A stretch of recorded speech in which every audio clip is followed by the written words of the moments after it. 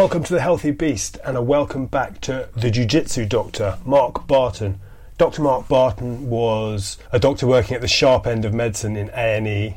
He came on the podcast before to talk about how he gave it all up to become a full-time Jiu-Jitsu instructor. He's the head instructor at Kingston Jiu-Jitsu in West London. He's a great guy and he brings that medical perspective to the delicate and deadly art of Brazilian Jiu-Jitsu. Welcome, Mark Barton.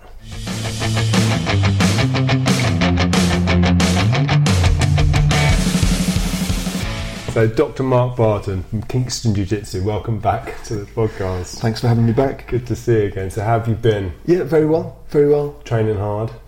Training a lot. Yeah, just the usual rigmaroles. It's a full-time job for you. Yeah, I teach or train about 5 days a week, so I've dropped it a day. I used to do about 6, and now I'm sort of have a couple of days where I'm resting my body now as I'm getting a bit older. Wow, 6 days a week. I was 6 days, and we've just sort of restructured how we're running everything at the moment. So I tend to teach 4 days a week, and I'm up at Rogers with Maurizio on a Tuesday usually, and that's the sort of pattern of my week. And what do you do when you recover? Do you just take time off? I mean, recovery is eating, sleeping, hydrating, stretching, just generally resting. But so and I do a sort of mixture of things appropriate to how my body feels on those days. But I generally have a day where I do very little. I might have a prolonged, gentle sort of stretch, but nothing too aggressive on that day. But other than that, very little else. In the week, I try and fit in, a couple of sessions of yoga, but I'm talking like not going out to a yoga class. I'm doing 20, 30 minutes of stuff that I've just cobbled together over the years for myself. So you know enough. That now that I've been doing yoga for 6 or 7 years, I'm not a yogi or an expert in it, but I know there are certain stretches or certain movements that help my body loosen. How do you feel about all the yoga chat? Because I'm going to a lot of yoga classes at the moment to recover, and I think it's amazing for what it does for your body. Not sure about the Sanskrit. I mean, my yoga is. I've never really gone out to classes. Nick showed me quite a lot of stuff back in the day that he was doing, and then I did some of the Sebastian Broche stuff online. Mm-hmm. And some other people. I've got a friend called Marvin who is a yoga instructor, and I have done a lot of his sessions, but he tends to tailor things more for jiu-jitsu. He's a jiu-jitsu guy, and now I know which parts of my body tend to take the strain the most because of my shape, my size, my age, the style of jiu-jitsu that I play. As you're saying that, I'm sitting back, stretching my back because so lower back, shoulders, neck, hands, really for me are the things that I tend to work on, and I think that for a lot of jiu-jitsu guys those are the common things. Some people have more upper back problems than lower back, but for me it's always been lower back, and I just tailor a little routine that I do that's about 20-25 minutes long that tends to work on those areas, and I try and fit it in a couple of times a week. And if I'm stiff or sore in any particular area more, I might concentrate more on that. But I'm not, when I say yoga, I don't even know if that's the right term for what I'm doing. It's they're movements based around yoga that maybe Marvin or Nick has showed me over the years that I like, that I find helpful, that I probably have no scientific evidence behind that they're helpful, but I find that they help me and they help my recovery, so I tend to do that. Yeah, I think you can just take it as decent stretching. The yoga. It's a sensible stretch, right? It's a sensible stretch, but there's a lot of chat. There's a lot of that the yoga's not about the movements. It's the meditation. I'm not doing yoga then. But I don't know. I think you can just go and you can get a lot of benefit from the stretching. If you do sometimes I'll do a good solid hour of very gentle light stretching. I think there's a sort of meditative aspect to that. You relax, you switch off a little bit, your mind can wander, but it's not that that's the goal for me. The goal is trying to get my back moving a bit better, or loosening up my neck, that sort of thing. But it does, for me, it does have that effect. The same as you do a decent class of jiu-jitsu, your mind's in a completely different place from when you went in. Yeah, definitely. And I think whether it's whatever you call it, as long as you've sort of transformed yourself. Yeah, I'm not. I've tried over the years to meditate, and I'm not particularly good at it. I've got quite distractible, but quite an active mind. But I find things like the yoga, or just doing jiu-jitsu, or going for a run, or doing, that helps me sort of center myself and feel a little bit, more relaxed and in balance with myself. So I guess what works for you, but I'm not a sort of meditation guru or anything like that. I wouldn't claim to be or a yoga guy. I mean, these are just things that I'm doing for my own personal recovery and benefit, really. I'm reading a book about this at the moment. There's a guy coming on, a monk, who's written a book called A Monk's Guide to Happiness. Oh, wow. So I'm midway through listening to this. Gulong Tupton, I think his name. I think I pronounced it right. I'm about halfway through, and it's weird to listen to it, because like in some ways I totally agree with what he's saying, and it all makes perfect sense. But I've got so much resistance to it, because I'm saying to myself, why am I listening to a monk telling me how to live my life? So there's that, which I'll say that to him when I talk to him, because I think that the resistance to it is part of it. I mean, I've had friends and training partners and people who are quite aggressively into meditation and and that kind of thing, and use of yoga as a tool for making you a better person and that kind of stuff. And I'm not dismissive of it, but it's just not something that I am personally doing. Maybe I should be doing. But it may be that you're doing those things in your life without thinking about it. Maybe. Because the reason I mentioned the monk is because when you said you're not very good at it, lots of people say this, and I found that. So I used one of the meditation apps for a while, and then the guy's voice started to annoy me, and I couldn't do that anymore. But then I started going to yoga a lot, and I realised that I was doing the same things in those classes. Yeah, I think that's true. I mean, I'm going to give Marvin a bit of a shout out, because he teaches a yoga class at our place, and over the years he does these afternoon workshops or sessions. They're like 2.5 hour long, and he calls them restorative yoga sessions. And if he does them, I try and get along, because they firstly, they make you feel fantastic in terms of loosening everything up and getting rid of tight spots on your body.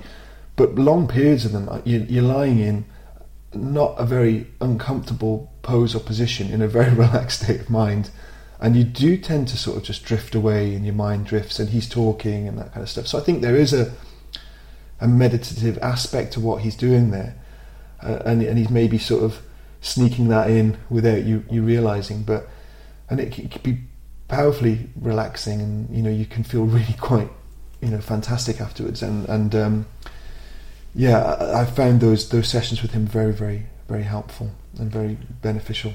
Yeah, I think it's I think the idea that it's a skill that's difficult to acquire is probably true in some ways, in that you're supposed to like try to get yourself in certain states. I'm saying this like I'm an expert. I've read half a book, but equally the failing, the mind wandering is part of it apparently. So when you're kind of you're concentrating on your breath or whatever you're doing, and then you start thinking about something mundane you've got to do later on, and you bring your mind back to the breath. That the failing is the human side of it. You've got two guys who know very little about meditation. Having a conversation about meditation, but I mean, I'm sure there's a lot of benefit to it, and maybe it's something that I should try and do more in my life. But it's not something I've had success with or enjoyed.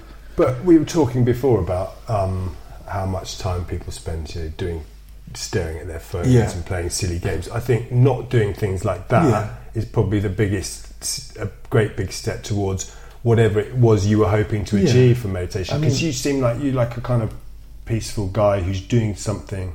Maybe we should say, because we talked about this last time, you were a doctor in accident and emergency for years, so you did like the most stressful job in the world. One of the most stressful. It's pretty stressful. You know, it's fine. Maybe if you were doing that whilst being shot at as well.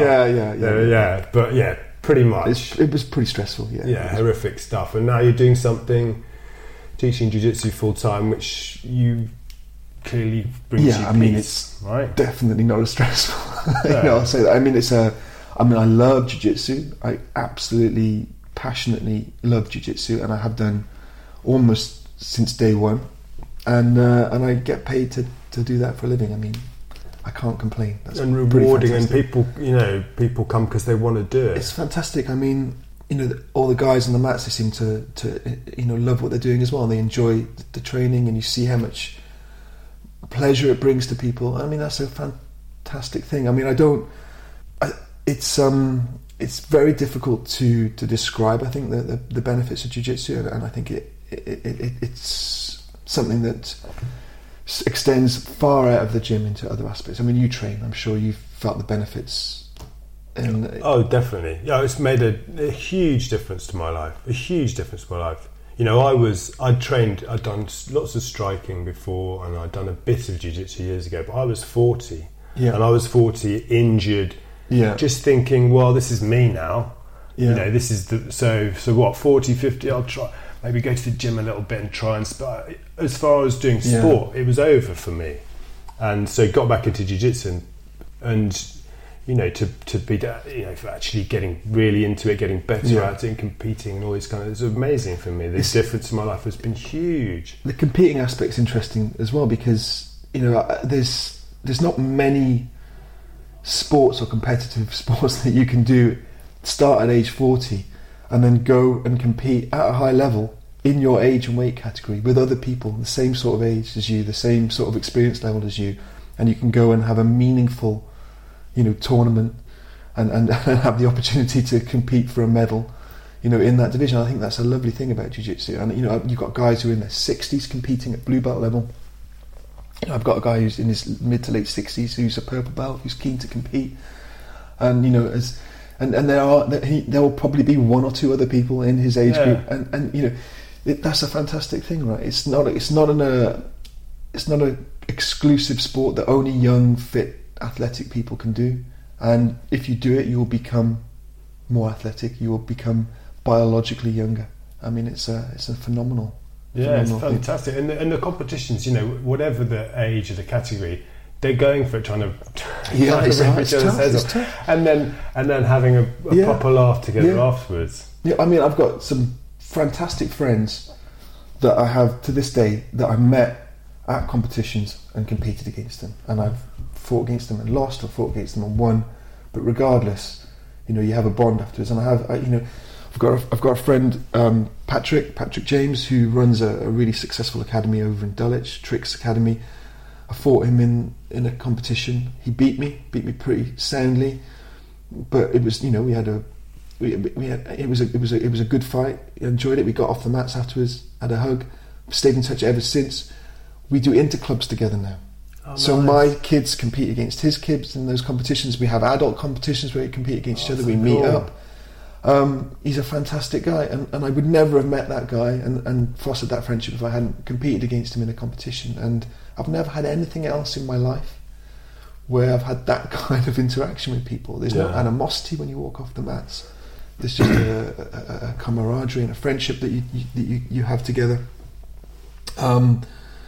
It's quite unique, I think, from that. You just when you see people you've never seen, they come in the club, you welcome everyone in, and we have people, they're on holiday from America and they drift in and they fit in like they've been training at the club for years. Yeah, you've got that common ground, you've got that jiu-jitsu.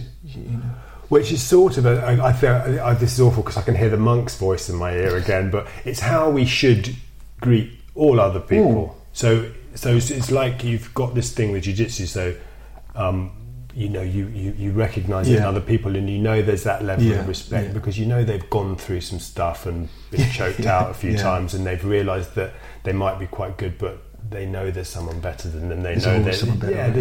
And no one's throwing their weight around. Everyone's just chilled out. But it's sort of how we should be with all people we meet. But for some reason we've got that kind of resistance to. I guess it's like a sort of almost like a tribal thing, isn't it?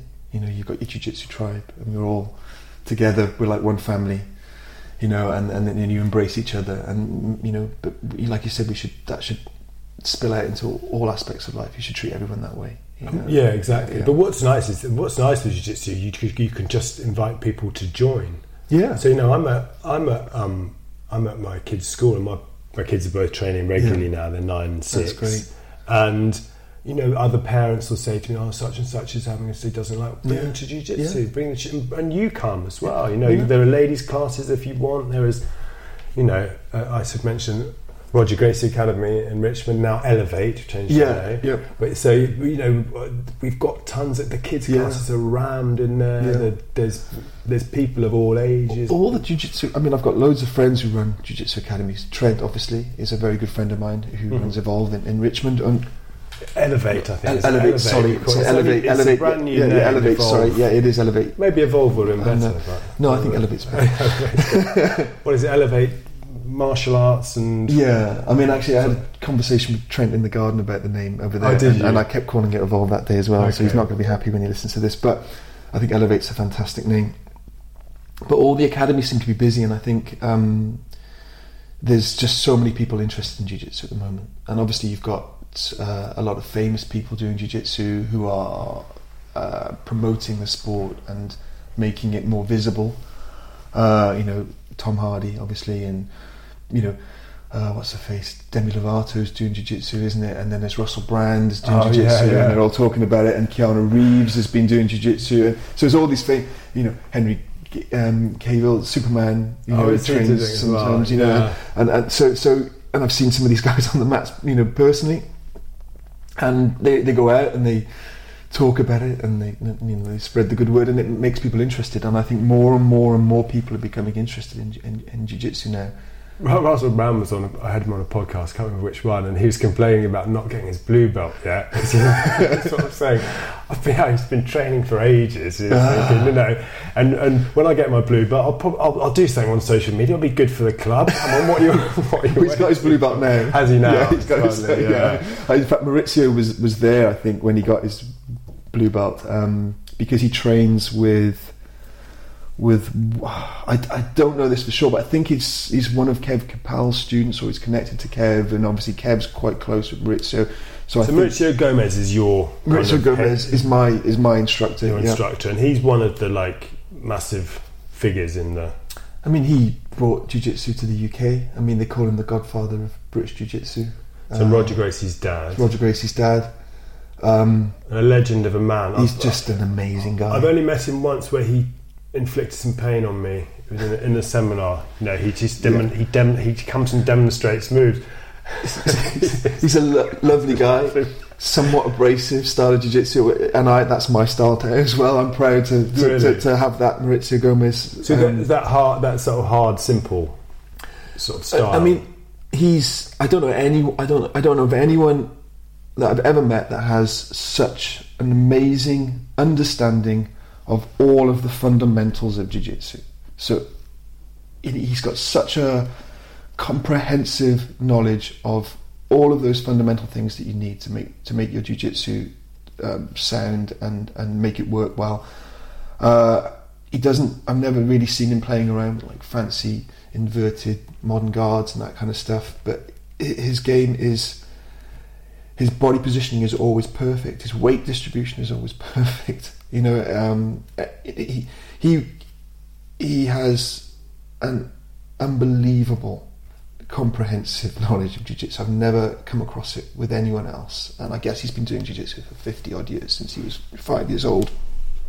But yeah, his game, it just works. It just works really, really well. So it's not that he's trying to hurt you, it's just that his weight distribution is so good, and his positioning is so good, that he's obviously, you're going to be at maximal discomfort when he's in those positions. Yeah. And he's famous for his knee on belly, knee on chest, really, the way that he plays his knee comes straight in. If he's doing it and he wants to do it properly, he's riding diagonally across your chest, across your rib cage, and he's a big, a big, strong, heavy-ish man. I mean, I think he's in his mid 90 kilos, something like that. So if you have that knee riding you, or on top of you in the mount, on top of you in side control, it is going to be uncomfortable. I could still remember the first time someone did knee on belly to me. Yeah. you know, and I was still a white belt, and I was thinking, this is horrible. You know, this is horrible. I just don't know what to do. I couldn't. You know, it was a part of my game that Maurizio, I wouldn't say he's completely fixed it, because I still have issues with retaining it, but man, I love that position now, and that's something over the last 5 years that he's given me such a great place. What, using that knee on chest position, because you've got such great access to the neck and the arms, and there's so many submissions, so simple submissions available to you that present themselves well. But yeah, he's maybe the best in the world at that position. Right? Really, he's world famous. Rafael Lovato came over recently and trained at Rogers, and was asking Maurizio about that and how to help him with that, and went on social media and was posting stuff about how it's like completely game changing, and it is. He's just, if you get the opportunity, anyone that's listening, to go and train with Maurizio, if you can go to one of his seminars or you can get up to Rogers and go to one of his classes, it's mind blowing. It's just a different level of I've been to the one seminar with him. It was brilliant. So do you mess around with any of that complicated inverted stuff? I have time to time. There's. But you teach it? Do you? Well, everything that I teach, I like to think is important and people should know. Of course. We have the way that we sort of teach, and this is not just me. This is the other guys that teach, Alan and Andreas and Yang and Claire and all the other people that teach at the academy, Salam. We sort of follow a set pattern of so we'll have 3 or 4 or 5 weeks we'll be working on a position, and it's not up. The instructors themselves can teach what they want within that position, but personally I tend to teach more sort of fundamental basic stuff because that's what I use in my game. But I will teach. Obviously we will spend time on positions that maybe I don't use that much. I don't play a lot of spider guard. My hands are very stiff and sore. I've been training jiu-jitsu a long time. I don't like to use spider guard, but I will still teach it. I still have things that I can teach on the position, even if I don't use it, because obviously it's a position that has a lot of value. But I'm not one for inverting much and berimboloing and that kind of thing, because I'm trying to look after my neck and my upper back and that kind of stuff. So I would prefer to keep myself in body positions that are advantageous for being able to train long term. It also seems to me, you might have a different opinion on this, is when people are upside down on the floor, it seems to me to have gone a bit too far away from combat, realistic combat. It does. Would you use that in a street fight? No, probably not. I don't think not just a street fight. I don't think there's ever any scenario outside of a map where you would use it. It's more competition based, but that doesn't mean it's not fun. And if you're competing a lot and it works well for you when you compete, I see the value of that. I personally would try to, for my own jiu-jitsu, try to make the stuff that I use myself and the stuff that I teach applicable to self-defense as well. So if you're doing an armbar from close guard, that's applicable to self-defense, right? Is jumping guard applicable to self-defense? Probably not, is it? If someone starts a fight with you in the pub or something, are you going to jump guard? Probably not. You'd have to be very comfortable with your surroundings. It's maybe going from like a Tomonagi into a guard pull. Maybe that is, you arm control, foot on hip, and maybe that's more relevant to me. But obviously we've got guys that compete as well, and you need to have an understanding of what people are going to try to do to you in a competition. So if you have no experience of playing leg pummeling and inverting and doing the berimbolo and stuff like that, even if you don't use it in your game, you should probably have knowledge of it and an understanding of it, because people will try to use those techniques on you in that situation. And if you don't understand them or you dismiss them, then I think that will be disadvantageous to you under those circumstances, if that makes sense. Yeah, so I suppose you've got to know what everything is, even if you... Yeah, I mean, you should try to have a good broad overview of all the things that can present themselves to you. Yeah, that's what I've tried. That's what I've been trying to do. Trying to work on things that I'm bad at, which is probably in life as well as jiu-jitsu. Just sort of shying away from stuff because you find it a bit difficult, and then you can just end up doing the same few things that's fantastic life advice in anything that you do. So my son's starting towards his GCSEs, preparing his GCSEs at the moment. He's gone into year 10, I think it is. Whatever they call it now. Whatever it is now. It was, 40 not like when we were kids. But I've noticed that the things that he enjoys the most, that he's really, really good at, he'll spend hours studying those, and the things that he's not very good at, he'll shy away from. But it's the things that you're not very good at that you probably need to practice more, if that makes sense. Yeah, I think so. But in jiu-jitsu, I think there's also a sort of counterpoint to that. That if you've got a handful of techniques that you do really, really, really well, you might not need that many other techniques. Does that make sense? Yeah, you just have to have you don't need to know 1,000 techniques. If you've got 3 sweeps that those 3 sweeps work always fantastically well for you, do you need to then learn another 100 sweeps? Well, you might get bored of those 3 sweeps. So for your own enjoyment, you want to add extra techniques, and you want to get better at more techniques and that kind of thing. But you might only need to be really, really competent at a very small number of techniques to be a very, very effective fighter. Because you had a lot of injuries when you were coming up, didn't you? Early stages. But you didn't get disillusioned with it at any point, did you? Or I mean, you went disillusioned with the injuries. You don't like being injured and the time off the mats. But I just wanted to get back training. Some of those injuries I trained through. I mean, I had lots of lower back problems for almost 3 years. I was really struggling with my lower back, and it's completely better now, or almost as good as it can be, touch wood. But the main issue was not me getting disillusioned with jiu-jitsu, it was being disillusioned with not being able to do jiu-jitsu. So were you close to thinking that was it? There was one point I had that I had an issue with my left shoulder, where I had arthritis in my clavicular joint, and I was in a lot of pain. I couldn't sleep, and it went on for months and months. I was a blue belt. I had steroid injections into the shoulder, and then they were talking about operating on it, and the operation is they cut away about an inch of your clavicle. It's about 6 months recovery time before you can start to do some light training again after the operation. And at that point, as a blue belt who's working, I'm working in A&E, I'm doing shifts, I'm thinking to myself, is this compatible with my life? Am I going to be able to continue to do this? Am I really going to have this operation, rehab for 6 months, start back at it? I'm only being able to train a couple of times a week because of my shift pattern at that stage. And I guess at that point I had to give pause for thought, but luckily I managed to avoid the surgery and rehab the shoulder without it, and I got back on the mats a lot quicker. I'd like to think that I'd have always gone back to jiu-jitsu and had the surgery, but I don't know. Yeah, I had 4 months out this year, which is rough.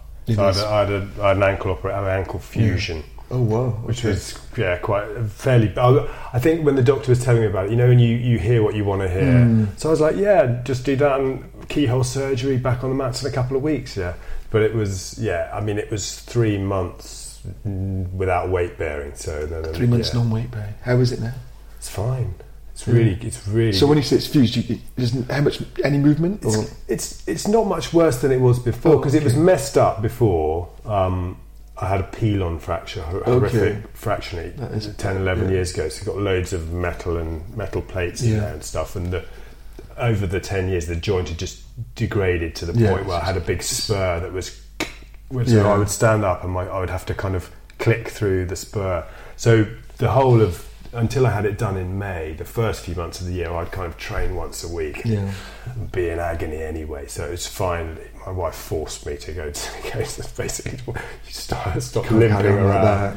So I had the operation, and it was a month of high spirits, and then my mood was sort of going down and down like that. It was a rough few months, but now that I'm back, and I'm training differently as well. So I think you have to, when you've got something shitty like that you have to get through, you have to try and turn it to your advantage. So now I think it's just made me appreciate more and more just normal life, because missing jiu-jitsu is important, but not being able to walk is obviously a massive bummer. But now I train. I'm just being very prioritizing health and training even more than I was before. So just really kind of asking myself what's the best thing to do for my health. Eating the right things and training right. And so really trying to be honest and thinking today, what should I do today? And if it's yoga, even if I prefer to go to jiu-jitsu.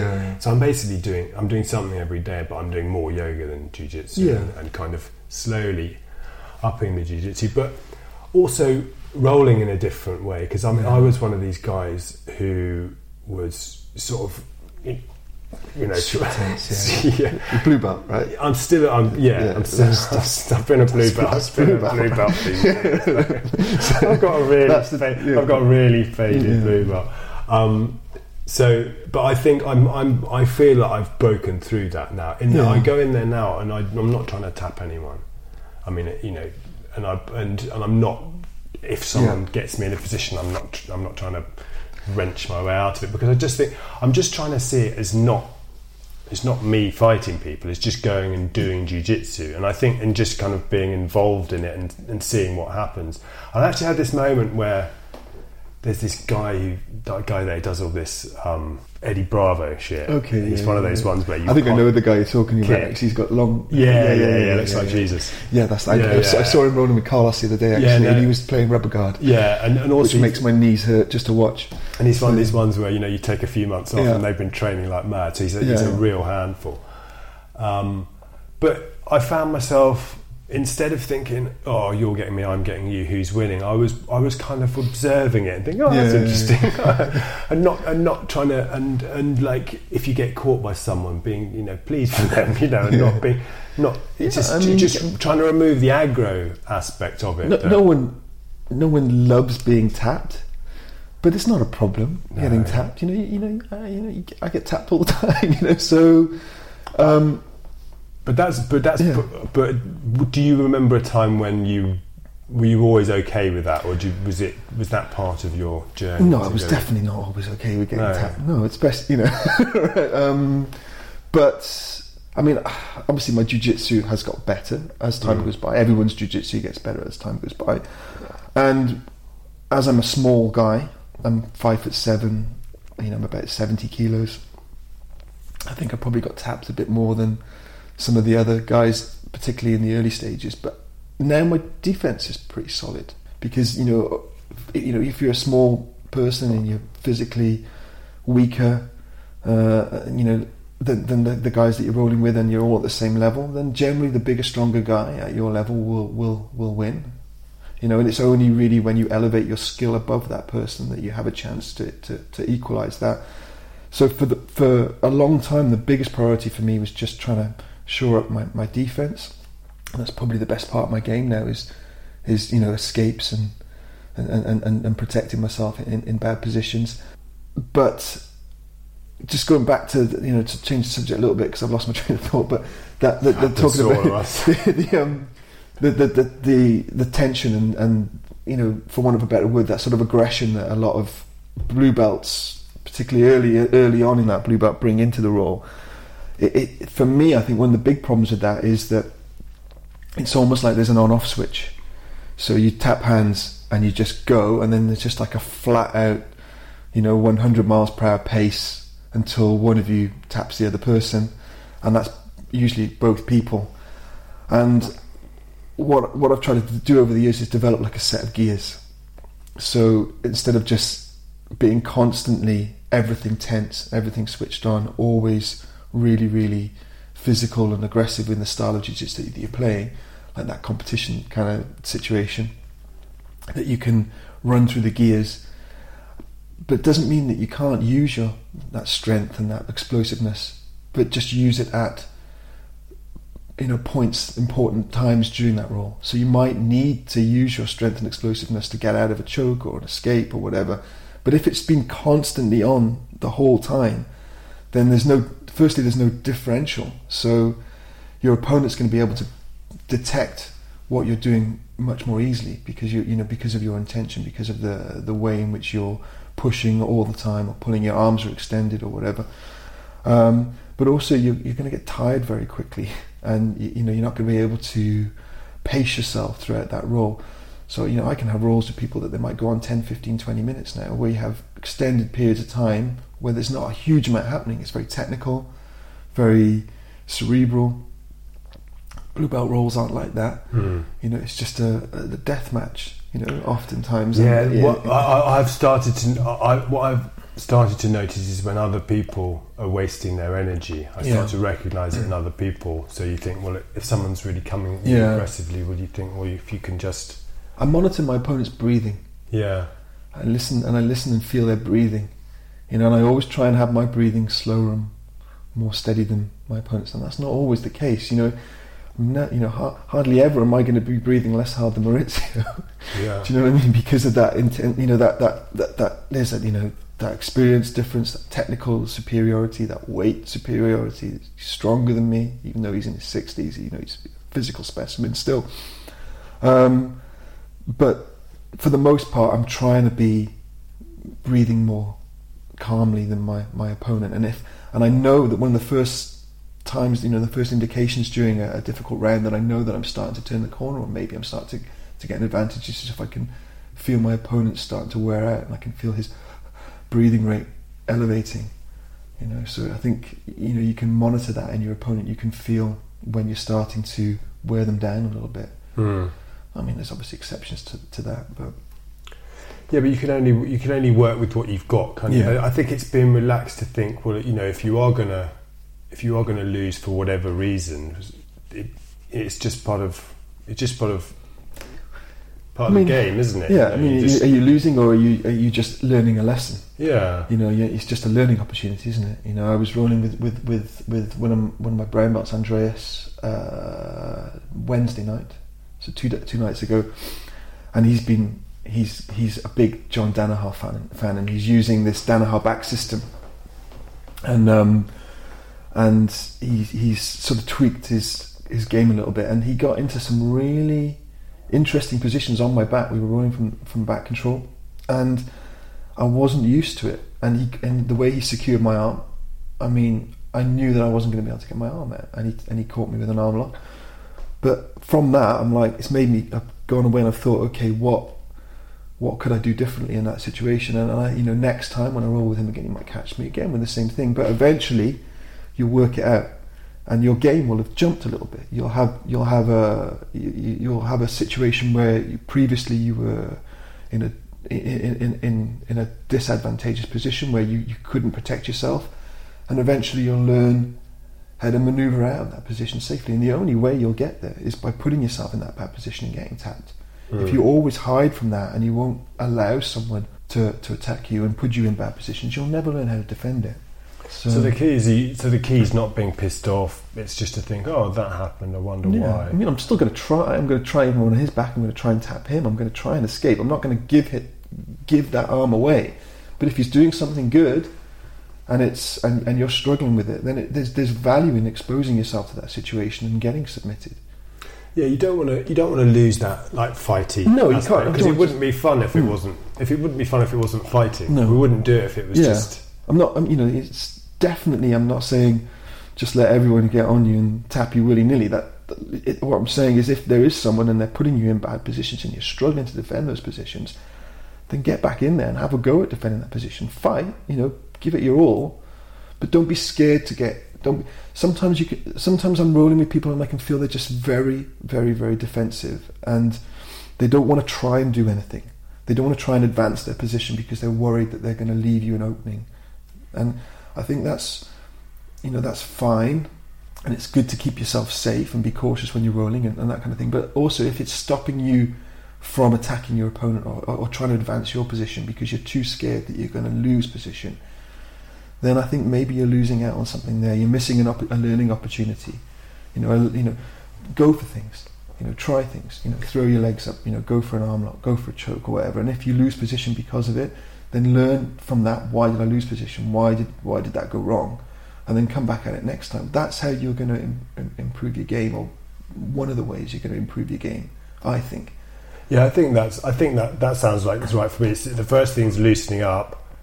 Yeah. Then being okay that you might fall into bad position a bit more, and realizing that that's part of loosening up. You know. Yeah, I try some stuff sometimes, and I'm like, oh man, that was a really dumb thing to do. You know, I'm in a real bad spot now as a consequence of a bad decision. But you've learned from that, right? I remember the one time I learned something off the internet, and it looked really good. And it involved immediately like gift wrapping myself. But they didn't mention that in the video I watched.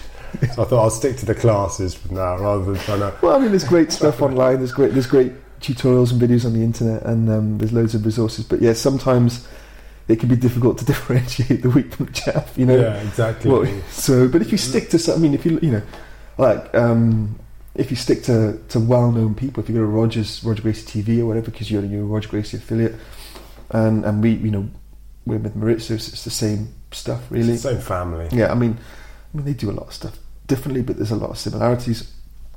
But you're not going to go far wrong watching Roger teach you something and then trying to apply it. Do you know what I mean? But it might be, if there's someone you've never heard of, in a no-gi gym in the middle of, Tucson or something, that guy might be fantastic, but I don't know.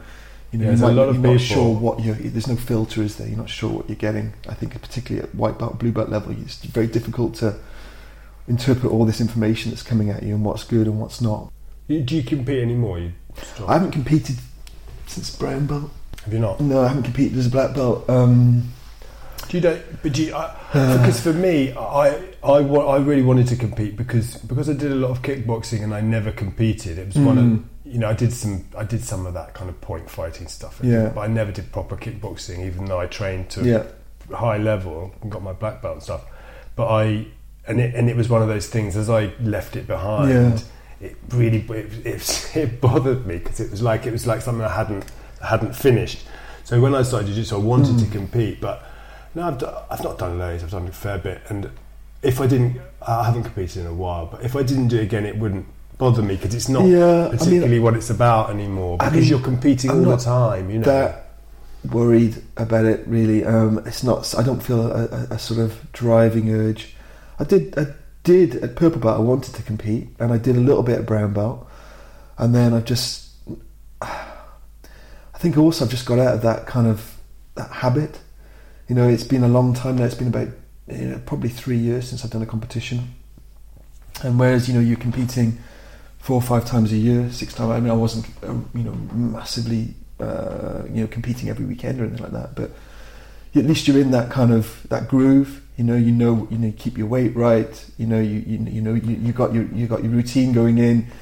You're used to moderating those inevitable nerves that you experience on the day, and that week before for me was always difficult. I was always, always talking to myself in my head. Different scenarios are coming up. You're worrying. There's everyone I think has a degree of competition anxiety, no matter how experienced you are. I just kind of got out of that groove now. I just don't know if I have that desire or that hunger to go and do it again. But the competition anxiety, did you find it a positive thing, or? Yeah, I think it's look. I spent pretty much most of my adult life experiencing chronic anxiety in situations that were out of my control in A&E, So I'm quite used to being able to look very calm in in situations where I'm stressed. I don't think anyone would ever notice, but you and I both know, we both competed, that you feel nervous when you go out, and you feel nervous before you go out. But so does the guy you're fighting against. That person's going to feel nervous too. They're going through all the same physiological responses that you're going through. They're getting the same release of those adrenergic neurotransmitters. It's a physiological response. It's not a mental thing. It's a physiological body response that you're experiencing. It's a normal. It's part of human physiology. It's fight or flight response, isn't it? Certain things are going to be released into your system as a consequence of that acute stress that you're going through at that point in time. But you do it a lot, and it moderates itself. You get more used to it. But I think if you're too calm and you're not nervous as well, then you get that decline in performance. So you need to be able to balance that that stress response, and keep it in the right. If you're super calm and you're super relaxed and it doesn't mean anything to you, then you're probably not going to perform optimally. If you're overwhelmed by the nerves and you're shaking and your heart rate's off the charts and you can't control that adrenergic response that you're experiencing, then your performance is going to tail off as well. So you want to try and harness those nerves. It's easy to say, right? But this applies to many things. I played competitive rugby for like 15 years to a reasonably high level. I would get nervous before every game, even though I was playing every week. I was playing competitively. I would have tummy upsets and nerves before the game. I did hundreds of exams. Half, he would always disappear. Where's Mitch? He's taking a shit. Me too. Every game. I must have played hundreds of games of rugby and it never went away. I did karate competitions. Every time I'd get the same nerves.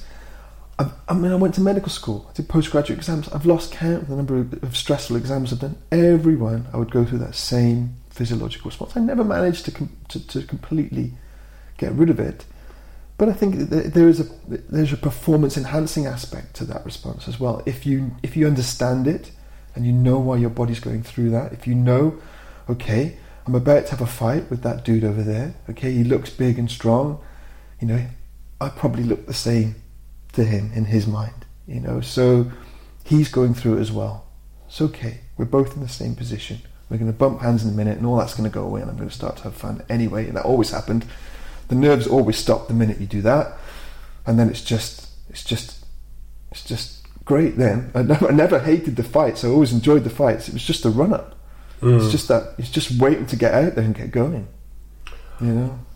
I think, I found it. I would find as soon as I'd booked my, you'd go on the website, and as soon as you'd book your name and you get that, it's not an unpleasant feeling. You just that kind of like, right, we're on then. Proximity, isn't it? So I would always book a comp like 3 months in advance. Feel, woohoo, can't wait. I'm going to get myself in better shape. I'm going to be, peak fitness when I get there. It's going to raise my game, and I would feel great. And then about 2 weeks before, you'd be like, that comp's coming up now, or however long, and then the week, and then 2 or 3 days before, I'd always be like a kilo too heavy. I'd always be second guessing myself. I'd be having my worst training, my worst performance when I'm rolling with my guys. I'd be getting tapped more than usual, or it's always these things and playing your mind. And then you want to go and do well, right? I don't want to turn up and just be a chump and lose. Right. You want to go and win. You want to go and win. You want to go and give. At least if you don't win, you want to give a good account of yourself as well. So the annoying thing is, it's when you lose that you remember. That's the terrible thing. You can win all of them, you lose one. If 100 people turn up for a competition, 50 people are going to go home straight away. Yeah. Do you know what I mean? So you have to remember that as well. And for me, I think the main driving force behind me competing when I was a purple belt, because I didn't even start competing until I was early mid-30s, probably, was I was teaching, and I had guys who wanted to compete, and I hadn't really competed much in jiu-jitsu. I'd done a lot of other stuff competitively at that point, so I needed to know what it was like. So I needed to go do some competitions so that I knew firstly how to prepare, or at least I have an insight in how to prepare, to help my students prepare. I also needed to know what it was going to feel like for my students. I needed to understand the rules well enough, and I think competing or refereeing, both of those are excellent ways of learning the rules. So, one of my main motivating factors as well, that I wanted to, age 36, become purple belt world champion. I wanted to be able to be a good coach. I wanted to be able to help my students prepare themselves for that competition at that stage, Now we've got a big comp team, and we've got Andreas looks after the comp team, and he still competes regularly, and I'm less involved in it. But at that point, it was really important to me to know what it was like. I didn't want to be a guy that had never competed, and I'm taking teams to a competition and trying to tell people what to do. I think that. Yeah, you've got to have. You've got to have given it a go. Do you need to have done 150 comps and won 50, 60 medals? No, because how many of your students are going to go to 150 comps, and how many Ollie Geddeses are there in the world? There's not that many. Most people are going to have an interest in it, and they're going to want to compete. They're going to say, Mark, I'm really interested. I want to, take my jiu-jitsu to the next level. I want to do this. I want to do Surrey Open, a blue belt, Master 1. Can you help me get ready? And can I help that dude get ready? If I've got a guy who, is killing it in all the comps and wants to go on and compete at the Worlds and everything, I'm going to help him in a different way by putting him in touch with other people that I know in my circle that are going to have more experience at that level and be able to help him more at that point in time. If that makes sense. Yeah, definitely. The other thing for me, it was good for they said the weight thing. It was good for you got to be a certain weight by a certain point. Because when I started, I'd been training for a couple of years, and I think not that long, because I competed at white belt as well. But I was faced with: do you want to be a fat heavyweight, or do you want to be at the weight category you should be at? Well, for me, it was always a choice between light and feather, and I was right on that edge. Sort of walking around 70, 71. So do I cut 2 kilos and go feather, or do I just go in as a very small lightweight? Ollie actually took me aside and said, Mark, you're not a lightweight frame, you're a featherweight frame. So I then cut and did a couple of comps at featherweight. But I didn't enjoy not eating very much. And no, I've done medium and medium heavy, but and so one I can do just turning up and not worrying about eating, and one I have to be pretty careful to get down to, because I'm naturally more into the 80s. But when I started, I would have been heavyweight, and that's just having a pointless extra few kilos of fat that you don't need. And I wasn't like a fat person, I was in, probably for everyday life, but in a jiu-jitsu competition. But you know that you've got an extra few kilos that you really don't need. And you're just going to be fighting bigger guys because of your eating choices. But ironically, my best performances, the couple of comps I did the best at, were when I competed as a tiny, slightly pudgy lightweight. But I went in. I'd had mine the same. Actually, I'd had a full cooked breakfast. Eating what I wanted. Had a maybe had a donut an hour before the fight or whatever, and I didn't have to worry about cutting weight or any of that aspect. I took all of that anxiety out, and I felt sometimes just stronger physically at my natural weight than I did when I really got super skinny. And every time I cut to featherweight, I used to get rib injuries all the time. Every time I would cut to feather, I would pick up a rib injury. So I think I just had no padding, too small, too light. So if you're doing a competition, if you can try to, in the run-up, maybe get one of your friends to be a ref and another one of your friends to be a fighter, and then go out in the middle of the mat, set a timer, and do the whole thing under a competition situation. Do that a few times. I think that can help moderate that anxiety, and I think that happens in all walks of life and whatever you're doing. When I first started being team leaders in recess in A&E, I used to get very nervous, and obviously you don't want a nervous wreck running a trauma call or a cardiac arrest or a paediatric trauma or a paediatric arrest or whatever. And so in the medical world, we do simulation. So what you would do is, and some places have set sim rooms now, and I've done it at certain places where you've got a two-way mirror. You've got a patient or a dummy with a scenario, and you have to run that scenario in a lifelike situation where you're going to have to administer drugs. You're going to have to there's going to be like some of these are almost like Kobayashi Maru, I think, in Star Trek. You can't beat the scenario. Some of these sims are almost I didn't do the Star Trek. So they're almost you can't win. There's always something going to go wrong. So you'll have like a plant in your team. So you might say, can you give 1 milligram of morphine or 2 milligrams, and they give like 25 milligrams, and all of a sudden your patient stops breathing for no reason at all, and you're like, what the hell's happening? And you have to try and work out what's happening, and so they do things deliberately to throw you. And someone will do something wrong, and then they'll video you, and then afterwards you go back and you watch the video and you analyse your performance, and then you do a number of these sim training days, and then all of a sudden when you're in the actual situation you feel calmer because you've come across a lot of these situations before. So I think one of the nice ways in which you can overcome some of those anxieties, whether that be in something that you're doing in your work, or whether it be just training jiu-jitsu, or just doing a competition or whatever, is try to put yourself in that situation or in a similar situation that can mimic that.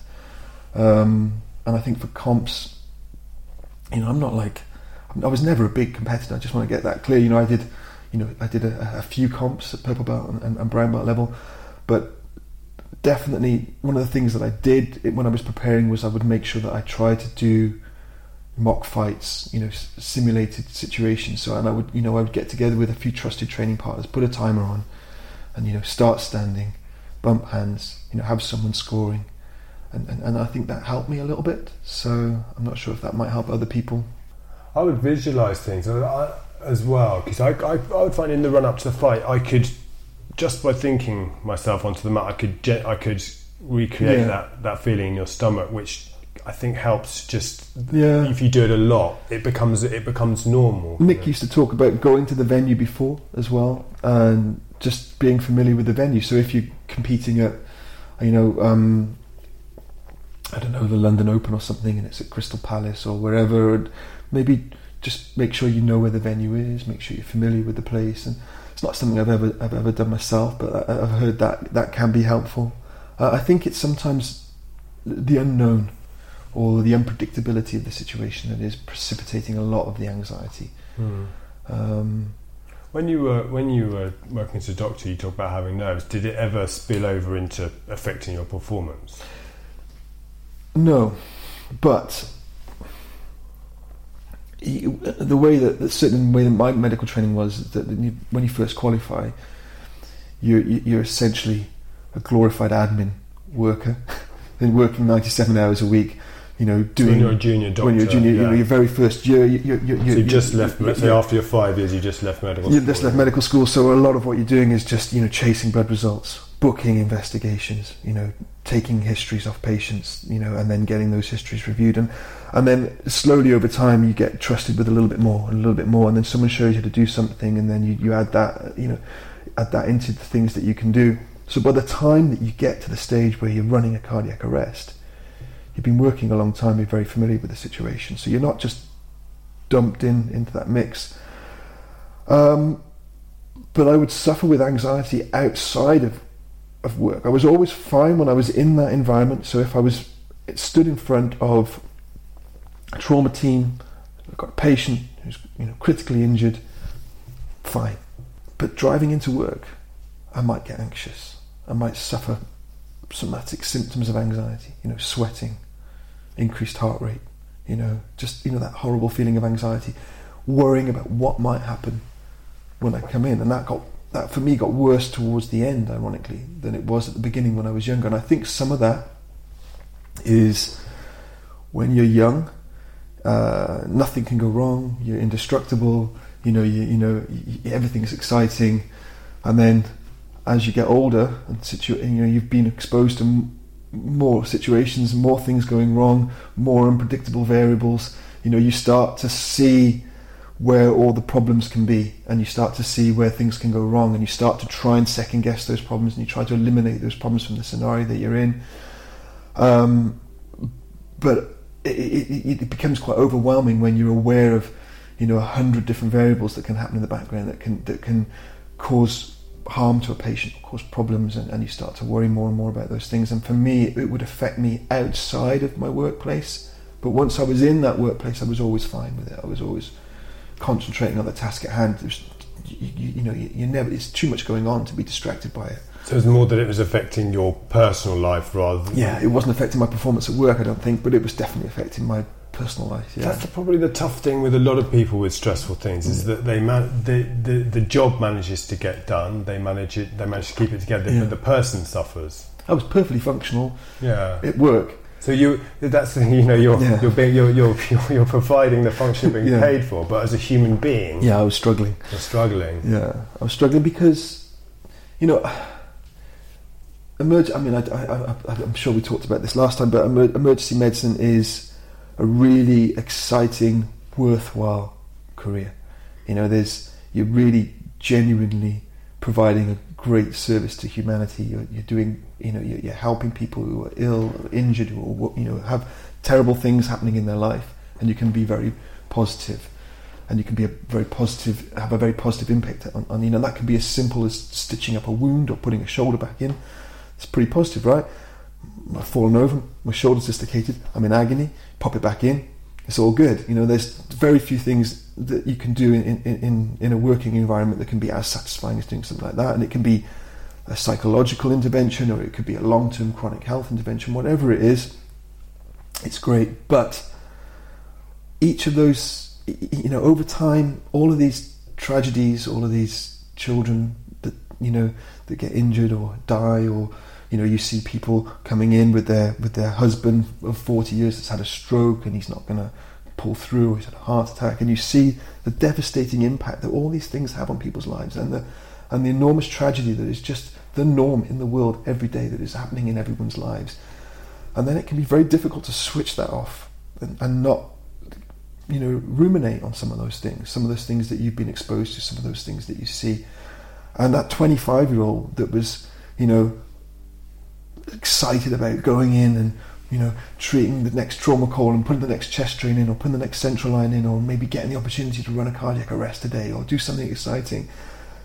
By the time you're 35 and you've got a family and you've seen all the things that can go wrong, you start to get a slightly different perspective on it, and it can be quite overwhelming. It was for me. It could be quite overwhelming, some of those things, and I would take things home and I would think about awful things that had happened in the day, and and feel bad for the people that had been involved. And obviously, as any normal human being would, if you see a mother that's lost a baby, that's gonna affect you in a terrible way. And it just affected me more in my mid-30s than it did in my mid-20s. And I think it was just continuing to get worse and worse. And that was certainly a motivation for me to move myself from that working environment. But you were saying last time that you, one of your ways of coping was going and doing jiu-jitsu, and then that became your job, and you were able to leave medicine. But are there some people that cope with it well, do you think? I mean, I know a lot of people that were in my medical school who were struggling. A lot of people. But there are also people that thrive and they do fine. And look, all medical fields aren't equally stressful. Being a clinic-based dermatologist is not as stressful as being the ITU reg on call, or being an A&E consultant, or or these sort of things, or running an acute medical unit where you're taking unselected acutely sick patients in on a day-by-day basis. And I know of people that for me, going to jiu-jitsu helped. And I think one of the reasons that going to jiu-jitsu helped is it switched off my head. I was stopped thinking, when you're having that role with people, I'm not worrying about what happened in my day. I'm worrying that the guy's going to choke me or break my arm. And that's a fantastic distraction. It's a good thing to worry about. Good thing to worry about, right? It's a very present, it's very immediate physical thing.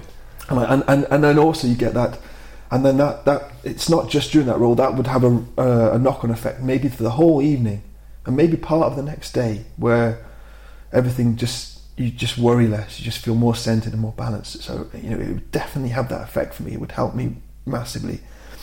But I have friends who've just decided, well, I love medicine, they don't do jiu-jitsu, they don't have the opportunity to teach. I was very lucky that I had this other thing that I could do that was totally different, and they just decide, okay, I'm going to go and do something that's less stressful. I might go and retrain as a GP, or retrain as a dermatologist, or do a different field.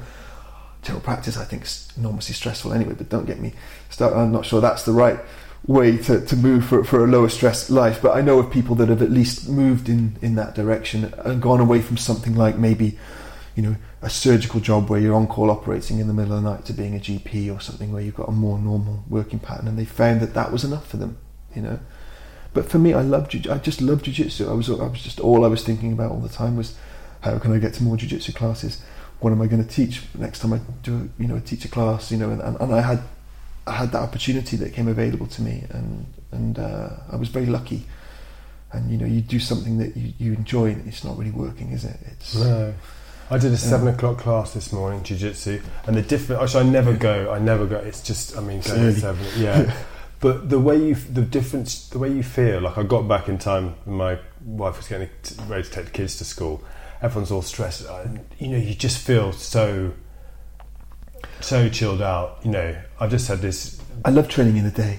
Yeah. Most of my classes that I teach and train at are in the evening, but Tuesdays I go up to Rogers, train with Maurizio in the day, and I'm just like on a different plane of existence for the rest of the day. I just feel mellow and happy and relaxed, and it's just a phenomenal. I've realised I work from home a lot, and if I'm sitting busy work mid-morning, and I think, right, I see how much time I've got to do this work. Have I really got time to go and do an hour's jiu-jitsu class? Which, let's face it, it's 2 hours once you out of your day. It's always a good idea.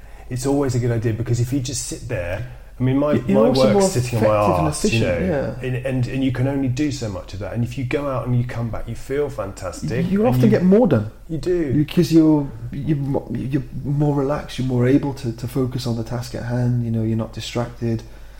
And also I tell myself I've got to do it anyway. Yeah. Because I have to exercise every day. You have to exercise every day. I finally got this. It took my wife a little while to understand, but people need to exercise every day. We're not meant to be sat down. No. Doing nothing. You can't do some sport on a Saturday and then do nothing. It's just that's just you're just going to get injured every Saturday. Yeah. You're just going to knacker yourself and people that do that once a week sport, it's probably then they'll go out drinking afterwards. You've got to do stuff 5 days a week, 6 days a week. You don't have to do it like an hour's comp class every day. I don't think that's wise either. But you have to recover. You need. As I say, a lot of mine's hot yoga at the moment. Yeah, but you have to.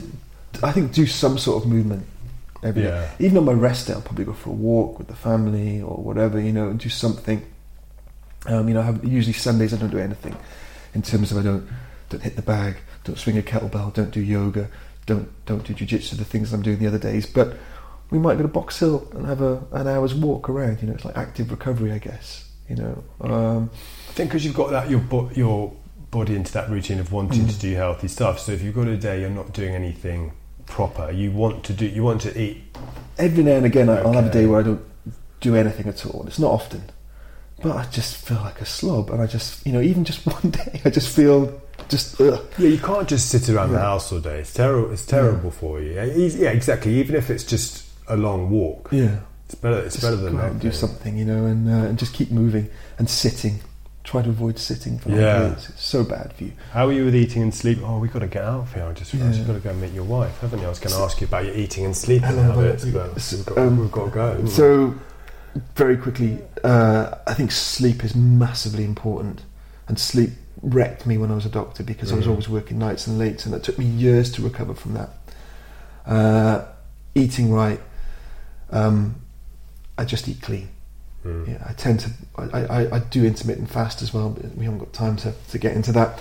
And so I think for anyone that ever comes to me and says, I want to take this supplement, or should I be taking this, or should I be taking creatine, should I be doing this?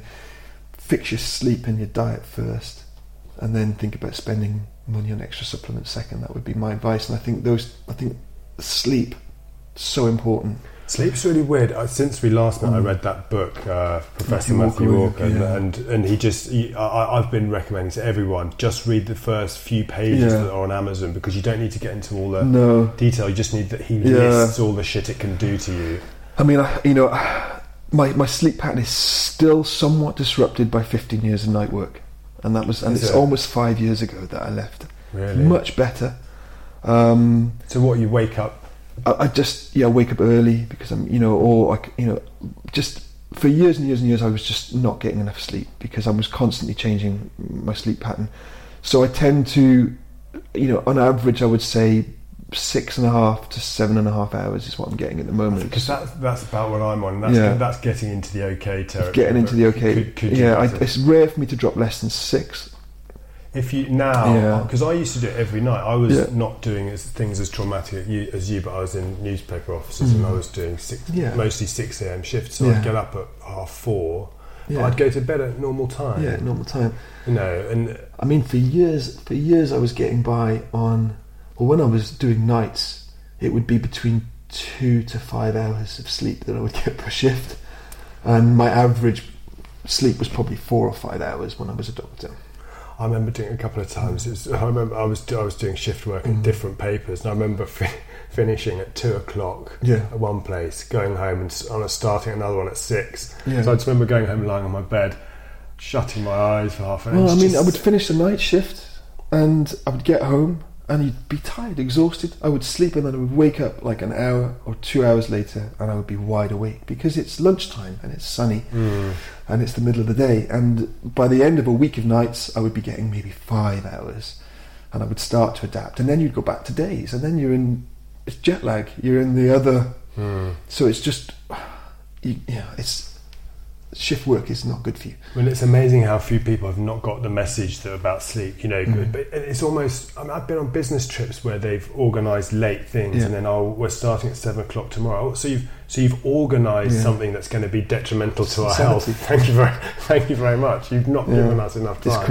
It's crazy, and I think if you look at all the epidemiological data, heart disease, stroke, cancer, there's a strong association. Alzheimer's. In that, he uses Thatcher as an example in that book. She was always the one. She only needs. Needs. Look, she can get by. Yeah, and then she get Alzheimer's. Was it because of that? Who knows? But, it's hardly an example of. No, get good sleep.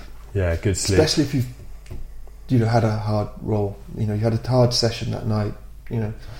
Try and rehydrate. Relax a little bit, stretch a little bit, and then try and get good sleep. But it is hard after you train in the evening as well, definitely. We're going to do that today. Relax, take it easy. Mark Barton. It's Kingston Jiu-Jitsu Kingston now. Jiu-Jitsu. Maurizio Gomez legacy. Yeah, we're kingstonjiujitsu.com. We still haven't had that role. We'll have to come over anytime. I'm teaching tonight, so you can come tonight if you want. Oh, you trained this morning, haven't you? Trained this morning. Let's not go crazy. Yeah. Cheers, Mark. Thanks very much. Thank you very much. Thank you.